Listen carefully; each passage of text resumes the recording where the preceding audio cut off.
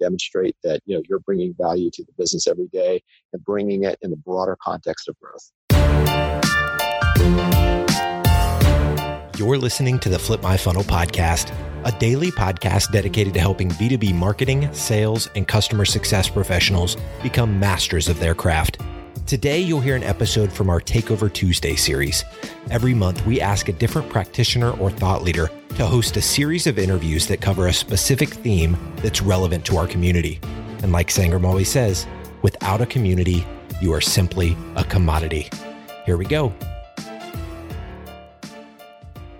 Sangram here. Welcome to Tuesday Takeover Series. If you've been listening to Tuesday Takeover Series, it's been phenomenal. I'm learning a lot. And last week, we had Katie Bullard, who is the president of Discover.org, share her story of transition, going from CMO to president. And the conversation was so fascinating. She has gone ahead and done herself 3 interviews of 3 incredible people who have gone through similar transitions and the whole their story, their feedback. So first of all, Katie, thank you so much for sharing your story last week. If anybody hasn't listened, go back and listen to it. And again, welcome to the show. Thank you, Sangram. I had so much fun. I think that was one of the best conversations we've had in a while. And I really hope that the audience gets a few nuggets out of it. Oh, I'm sure they do. So everybody, if you haven't listened, pause, go back, listen to last Tuesday, because it will set the stage for the series that Katie is doing. So Katie, what are you calling this series and who are you interviewing today? Yeah, so we've got a series of 3 CMOs who've made the transition to CEO. So we're calling the series CMO to CEO, Successfully Making the Ultimate Transition. And I'm so excited. One of the folks who I'm interviewing was actually a former boss of mine. So that was a really kind of personal and fun interview to do. But the first one we're going to interview is Bob Conlin, who is the CEO of Navex Global, the leading compliance solution in the industry right now. And I actually met Bob when I was a director of marketing and he was a CMO, and I had never been in marketing before. He was one of the first people who I went to for best practices. He's got some really great advice on how to build a strong relationship with the board, especially if you're a VC or private equity backed, even as a CMO. That's going to help you in that transition to CEO. So super excited about that one. The next interview was with Elisa Steele, like total powerhouse. Elisa's the CEO of Namely. She'd been the CMO at Splunk. She'd been at Yahoo, just an incredible background in both B2C and B2B. And she had just some very profound advice on what it really means to be a leader and how to nurture and create a company and a culture that I loved. It was a great conversation. And then finally, my former boss, Peter Poulin, who's the CEO at Green Revolution Cooling, or GRC for short. So Peter was the EVP of Sales and Marketing at Dun & Bradstreet Hoovers back when I was at Hoovers. And he basically gave me my very first marketing role ever, even if it wasn't really called marketing. And so it was really fun to kind of come back and have this conversation with him, 10 years later. Peter has built this career of taking companies that need to be fixed, that are sort of broken. He even says he's kind of a fixer, and getting them back on the right track and creating so much value. And so he's got some great advice on how to think about businesses from that perspective. And again, when you're in that marketing role, what you can do to really make an impact. So I'm really excited. I think the audience will really get a lot out of each of those interviews.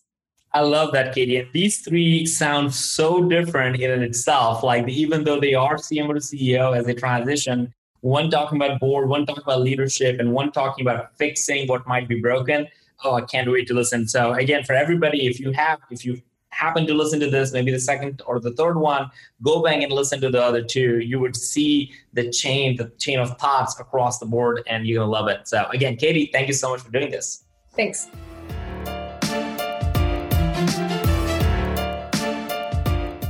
Hey, everyone. Welcome to the Flip My Funnel podcast. My name is Katie Bullard. I'm the president of Discover.org, and I am guest hosting our series on CMO to CEO, how marketing leaders can make the ultimate transition. It's not easy. Not many people do it. So we're diving into what those secrets are. We have a very exciting guest today. I'm super honored to introduce Bob Conlin, who's the CEO of Navex Global, which is the leading risk and compliance management platform for 13,000, I think, maybe more, organizations worldwide. What's kind of cool is I actually first met Bob many moons ago at a conference. He was running marketing for an HR tech company called Acero. I happened to be my very first marketing gig ever. So fast forward, today we both are actually based out of the Portland, Oregon area. We're both in very different roles. So Bob, welcome. Thrilled to have you on. Great, Katie. Thanks for inviting me. I'm really excited to be here. So Bob, you've obviously held a lot of different roles and you've been in the CEO role at Navex now for how many years? For about 5 years. Awesome. Yep. And you've been through, there's been quite a bit of growth at Navex over those 5 years, right? That's right. We've grown both organically and through acquisitions. So pretty aggressive on both fronts. So when you first started out in sales and marketing roles, did you know that you wanted to become a CEO? No, I really didn't. I knew I wanted to be a top sales and marketing executive. So I definitely had my eyes on that. But I will say as I, continued in my career, and, I had the opportunity of working, for one fairly large company that went public. And so I saw what that was like. And then following that, I worked for a few companies that were venture backed where I was the VP of marketing or chief marketing officer or VP of sales and marketing. And, there were some good CEOs and there were some not so good CEOs. But the one thing I did recognize was, I think I've got what it takes to do this. So, I started working on developing my career a little bit more in alignment with that. And, here I am today. So, on the one hand, I would say be careful what you wish for because it's a big job. But, I think if you have a plan and you can execute that plan with some discipline. So I'm interested because you said at some point you realized that you had what you needed to be successful in that role. What were the attributes or the qualities that you saw in successful CEOs that you thought, I have that I can bring to this? Yeah. Probably one of the most important things, and this is tough for some people because there's a lot of really, really smart people, but they lack this.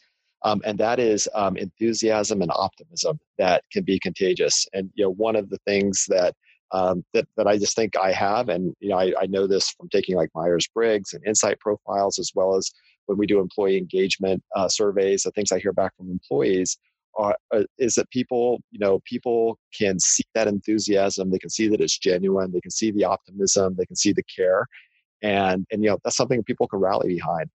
People want to believe in their leader and they want to believe that their leader, is walking the walk and talking the talk and, is transparent and sharing the vision and all of those things. And so, I work for a fairly dour CEO that's probably one of the smartest people I ever met, but he couldn't get out of his own way because he just didn't treat. And, he over-focused on the critical issues and didn't celebrate the successes. That particular quality, and so I think given the nature that's one of the job? Attributes. It's a great question, and I really do. When you go into marketing, you're basically in a promotions business, right? And so, you're promoting your company, you're promoting your goods and services. And, you've got to put your best foot forward. So you learn how to put a good face on things. And typically that's in, that's manifested through marketing programs and various things like that. But, the best marketers that I know also have that attribute. They can stand up in front of the company and rally them behind a vision.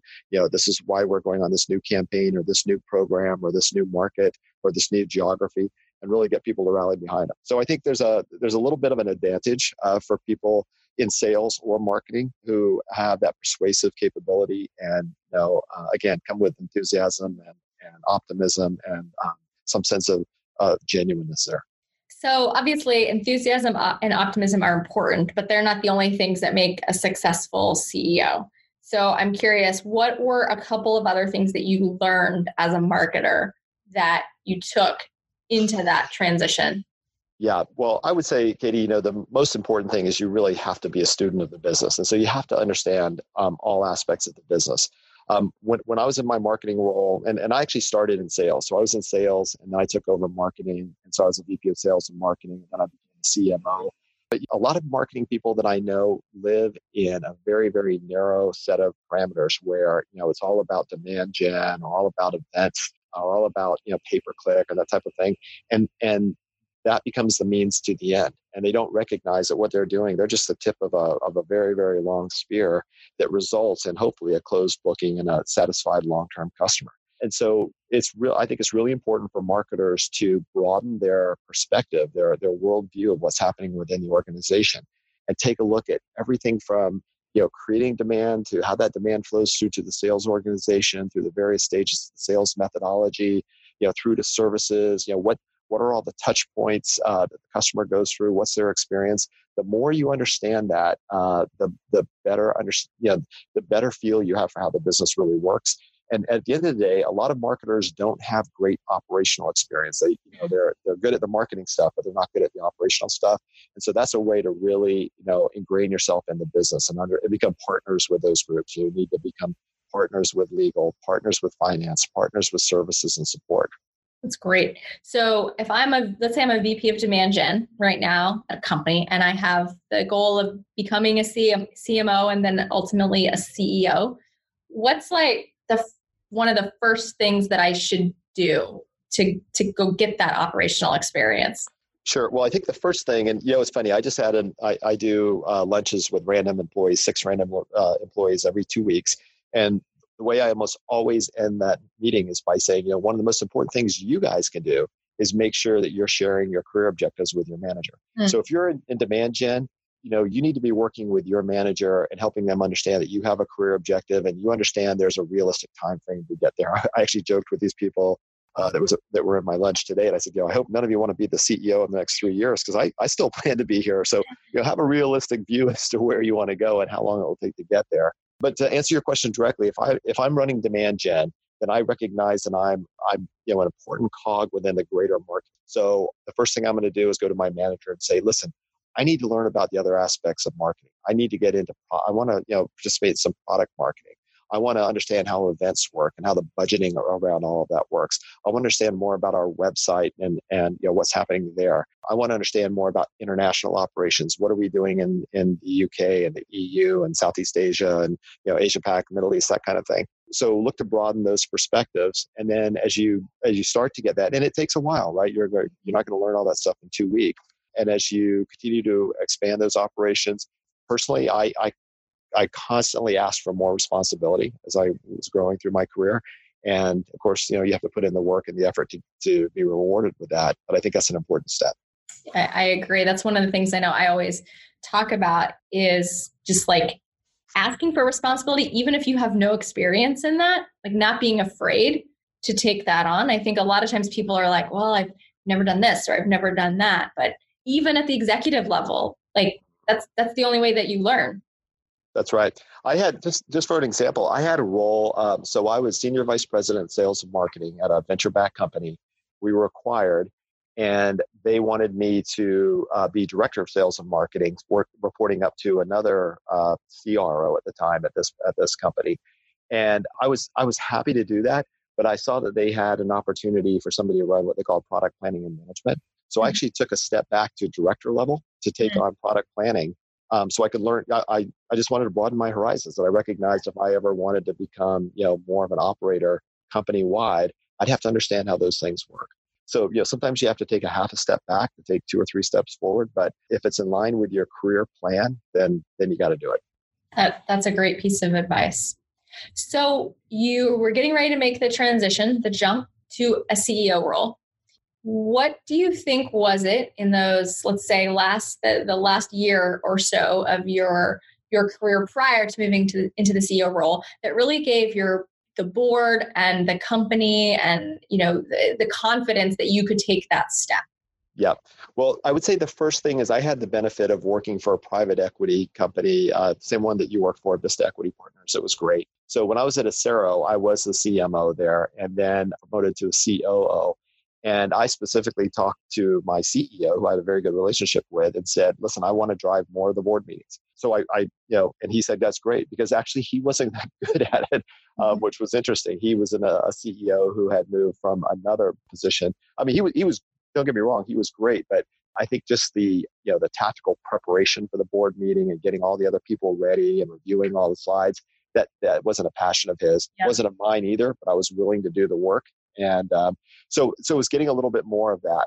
And then I had the very, very lucky opportunity, although I did ask for it, when I came to a small company called Ethics Point, which is one of the founding companies of Navex today. I was hired by the board to come in as, I think I came in as COO and Senior Vice President of Business Strategy. But it was clear that I was on my way to become the CEO. They had an acting CEO. But he was just a terrific mentor to me. And I was very, very clear with him about what my goals were and where I needed help. And so, for example, I'm a very, very A-type personality. I'm not a person that needs to be told I'm doing a great job. And so I'm not really that great at telling others about that. So he really worked with me for about a year on the human side of interacting with people, and not, when you have a C role, people are just naturally nervous around you. You can be the nicest person in the world, but you're the CEO. So I really work hard on being approachable and, I've got 1,100 employees, and I bet I know 600 of their names. I work really hard at that stuff, and that's important. So I think recognizing where you're strong and emphasizing those strengths, and recognizing where you're weak and really focusing on eliminating those weaknesses. It's interesting that you say that. One of the pieces of advice that I give to any of my team members who come and are, want advice on getting to the next step, I always say that your strengths will get you 3/4 of the way through your career. They're gonna get you most of the promotions that you're gonna need through the course of your career. The last quarter of the promotions that you want are all about addressing what your weaknesses are. Yeah, that's great advice. Things, that hold you back from those C-level roles. Typically, and if you are not self-aware of them, you'll never be able to overcome them. The first time I took a Myers-Briggs, I thought, this is really touchy-feely stuff. And then I read it, and it was almost like looking in a mirror. You were like, whoa. Yeah. And I'm like, okay, yeah, these strengths are really my strengths, but oh my gosh, these weaknesses. And I knew they were there. I just didn't want to address them, right? Because my strengths were enough to carry me, so far. Yeah. But I would say addressing those weaknesses have really helped me move along in my career. And it's something to this day, every one of our employees here, we put them through something called the Insights. And, we learn, how to talk with one another. If there's differences depending on your code within the Insights color wheel, if you will. And, I just think that's a really important thing. So even though my initial reaction to that kind of thing was, hey, this is awfully touchy-feely for me, it's so, so important. And at the end of the day, being a CEO is a big-time people job. You're rallying people, and if you don't have that capability, you're not going to be successful. Are you and I both low on the green? I'm super low on the green. So I am too. And I think I said that because I did probably spend the last 2 years of my career really focusing on the green because I knew it was a blind spot. For those of you who are listening who don't know Insights Green, go look it up. But essentially it's that ability to kind of really develop those personal connections with people. Yeah. So I'm fiery red, and for those of you not familiar with Insights, the kind of the catchphrase for fiery red is be brief, be bright, be gone. Yep. That's exactly me. And so I have a phenomenal employee who's from the South, and he'll come in here and he's like, well, Bob, and it just kills me, but he's awesome. And so, I just have to learn to, not get frustrated with that. So, yeah. Yeah. The highest performing teams are those that have the most diverse set of personalities, I think. That's exactly right. Who figure out how to communicate really well together. Well, great. That is great advice. So you've talked about being enthusiastic and optimistic, about taking opportunities that might not be immediately noticeable or, offering to do things that you haven't done before. You talked about addressing your weaknesses and really focusing on those. If you were to just leave somebody in a CMO role or in a marketing leadership role with one piece of advice on what's the most important thing they could do now in order to set themselves up for a CEO role, what would that be? I think the most important thing they could do, Katie, is align themselves with the long-term vision of the company. In other words, really understand what it is that the board is looking for or the investors are looking for, right? A lot of marketers come into their job every day and, they're at the end of the quarter, hey, I hit my, my marketing originated bookings number, my number of leads for this and that. They celebrate that. And that's great. You definitely want to celebrate that. But I would say, look at why is that important? Well, that's important because it helped us hit a bookings target, and that bookings target had the right component of ARR to one-time revenue, and so that's that portends well for revenue growth in the future. So, understand what is the growth objectives? What are the growth vectors for the company? What is the board looking at? What does great look like to them? You've got to know those things, and you've got to align your business around that and drive that vision through your organization, through your sales, or through your marketing organization, and to the point that you have any influence over the sales organization as well.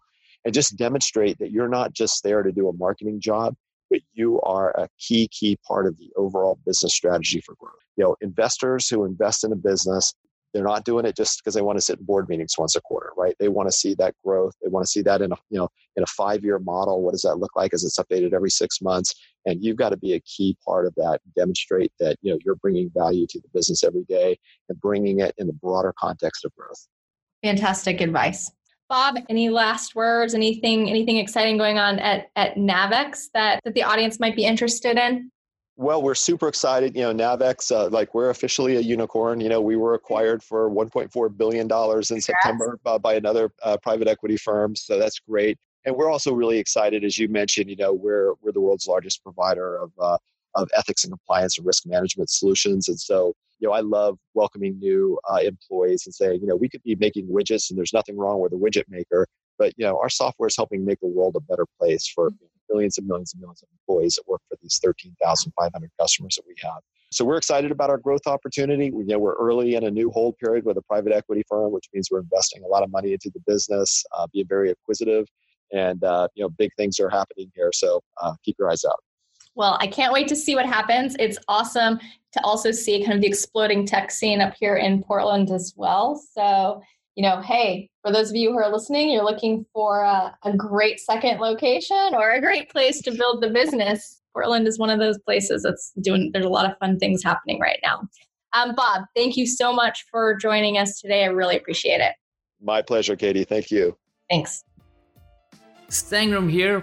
All right. You already might have heard that I launched my newest book, ABM is B2B. So I want to give you a gift for being a podcast listener. For some of you have been listening it for the whole year and a half and send me so many messages. So I want to gift you. A copy of the book. I'm not asking you to buy. I'm literally gifting you the copy of the book. So if you text me at 33777 with the keyword ABM is B2B. Simple as that. Text me when you get a chance. Don't drive and text. Like when you stop, it will be in the show notes. Just take a look at it. The keyword is ABM is B2B and text me that keyword at 33777. It will ask you for a physical address so I can ship you the book. And I just want to say thank you. I am super excited. Hopefully I can get this book to as many of you who have been a loyal listeners and evangelist of the Flip My Funnel podcast. Talk to you soon. You've been listening to the Flip My Funnel podcast. To make sure that you never miss an episode, subscribe to the show in your favorite podcast player. If you have an iPhone, we'd love for you to open the Apple Podcasts app and leave a review. Thank you so much for listening. Until next time.